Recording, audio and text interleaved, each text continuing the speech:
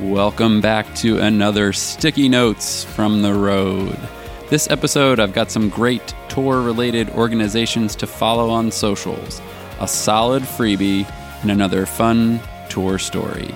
Sit back, relax, and enjoy the third installment of Sticky Notes from the road.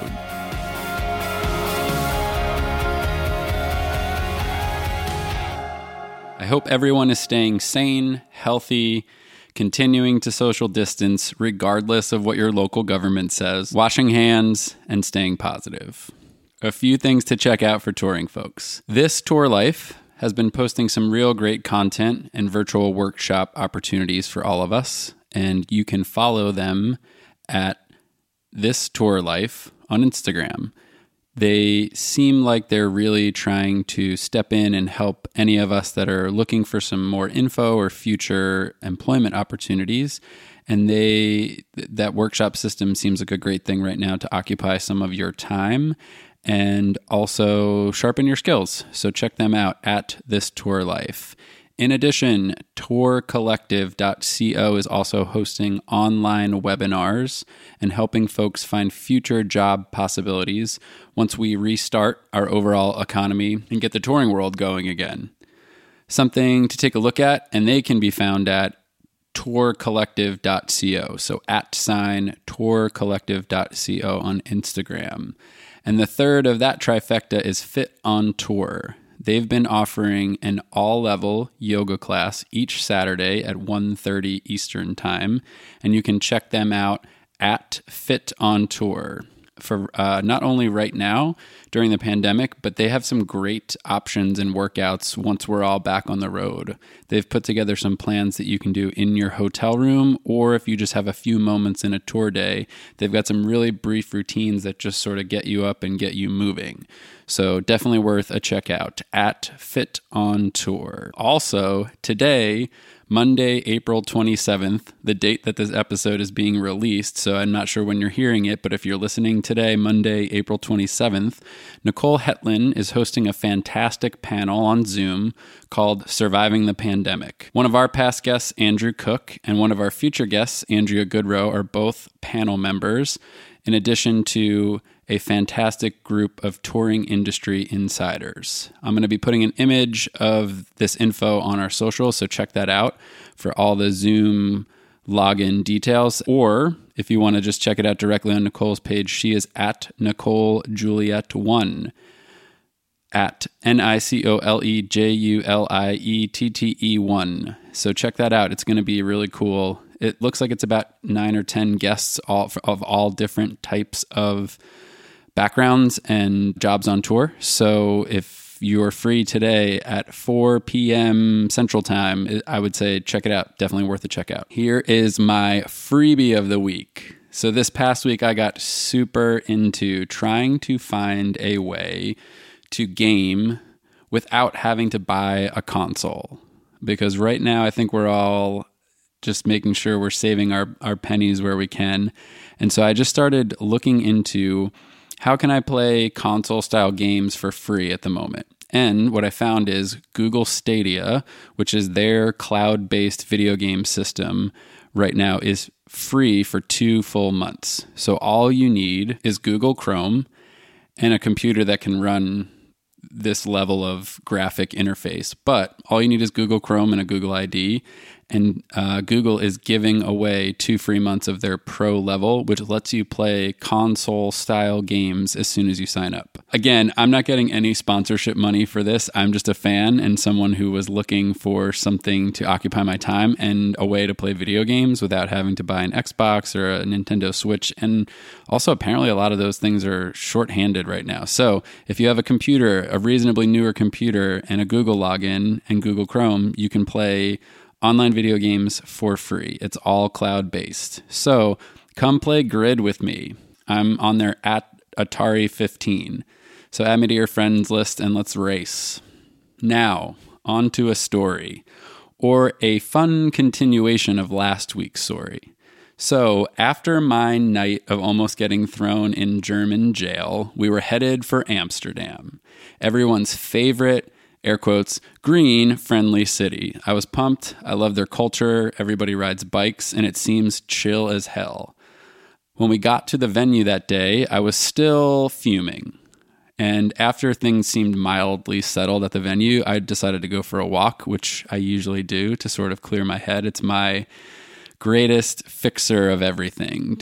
Some time to myself where I can just not worry about the task at hand. I also kind of wanted a coffee. And at that time, I hadn't found quote unquote real coffee yet. And I lived and died by Starbucks, which honestly, sometimes on tour, especially in Europe, is just consistent and makes you feel like home. So it's just all you want. I used to drink iced Americanos. So that was like my go-to drink at that time. And all I sort of wanted after that really shitty night in Germany was an iced Americano from Starbucks. So I started to walk, and I wasn't sure if I would see one here in America. Even 10 years ago, every block you turned on in a major city, there's a Starbucks for the most part. But I started my walk and was just wandering along the canal and trying to take in some sights while I was in Amsterdam. We were only there for a brief, 12-hour period. And I was wandering, and then I looked up and realized I had found a Starbucks, and I wandered inside, and it just seemed way more frantic than normal. I'm sure, like most of you, you've been to a Starbucks, depending on where you live in the country or if you travel and you've seen them, and they get hectic and busy, and everybody's always impatient, etc. But this one seemed insane behind the counter, like more than normal. I feel like at most Starbucks, they get themselves into a flow. It's busy, but like the barista does their thing, and it's just a flow of churning out drinks. This one seemed insane behind the counter, like first day of school, kindergarten level. And from what I remember, I could hear an American person speaking back there too. And I went, this doesn't seem right. This seems a little off and funny. And as I got to the front, I ordered my drink. The girl was super polite. And I also just asked her, I said, what's going on here today? She said, oh, it's our first day. And I said, oh, your first day? She said, no, the store's first day. And I said, oh, cool. That's exciting. And she's like, yeah, also the first ever Starbucks in Amsterdam. And I went, oh, crazy. And I remember sort of stepping back and being like, that's pretty wild. I was 20-something years old at that time. So I was like, yeah, this is pretty cool and kind of epic. Like, how many people can say that they were in anywhere in general, but something as iconic as Starbucks, the first one in Amsterdam, proper, ever. And on the opening day of it, that's a pretty rad, wacky experience. And I just remember they were genuinely asking every person that they handed a drink to, is this right? Is that right? And they were not going to be happy until they had made it how the person wanted it. And me being an American, I ordered something that probably wasn't normally very European. So, of course, it wasn't exactly how, and then she was like, please, no, we want to make it right. But that's what we're trying to learn. So if somebody orders this, we know how to do it. And I just remember the second one was fine. And I just said, oh my God, this is so good. Thank you guys so much. Also, think about that.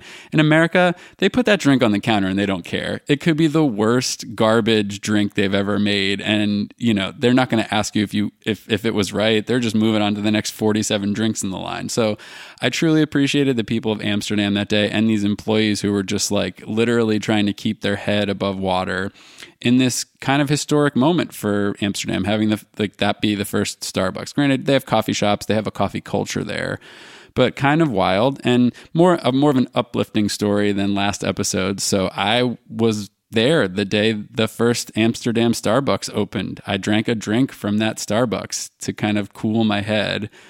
On a whole, I think that day turned out to be better than the night before, and I calmed down. The only bummer of that trip and experience was I really just wanted to ride a bike in Amsterdam, and I didn't get to. And I think we were there on a Sunday or something, or a Saturday, so it was a weird weekend. I couldn't rent a bike. All I wanted to do was ride a bike in Amsterdam to say I had done that, and I didn't get to. So I'm going to keep Amsterdam on my list of places to get back to in this lifetime. Once we're out of a travel ban, quarantine, etc. Once the world is moving again, I think I'm going to try to mind my way back to Amsterdam at some point.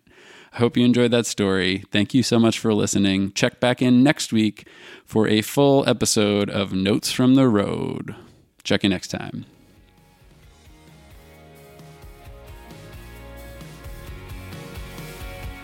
If you're not already, come follow us on Instagram at Notes from the Road Pod. And please, please, please subscribe and rate us on Apple Podcasts, Spotify, SoundCloud, or Google Play. Notes from the Road is produced by Isaac Burkhart and Andrew Cook, with music courtesy of the band Speakers. I'm your host, Evan Peary, and until next time, see ya.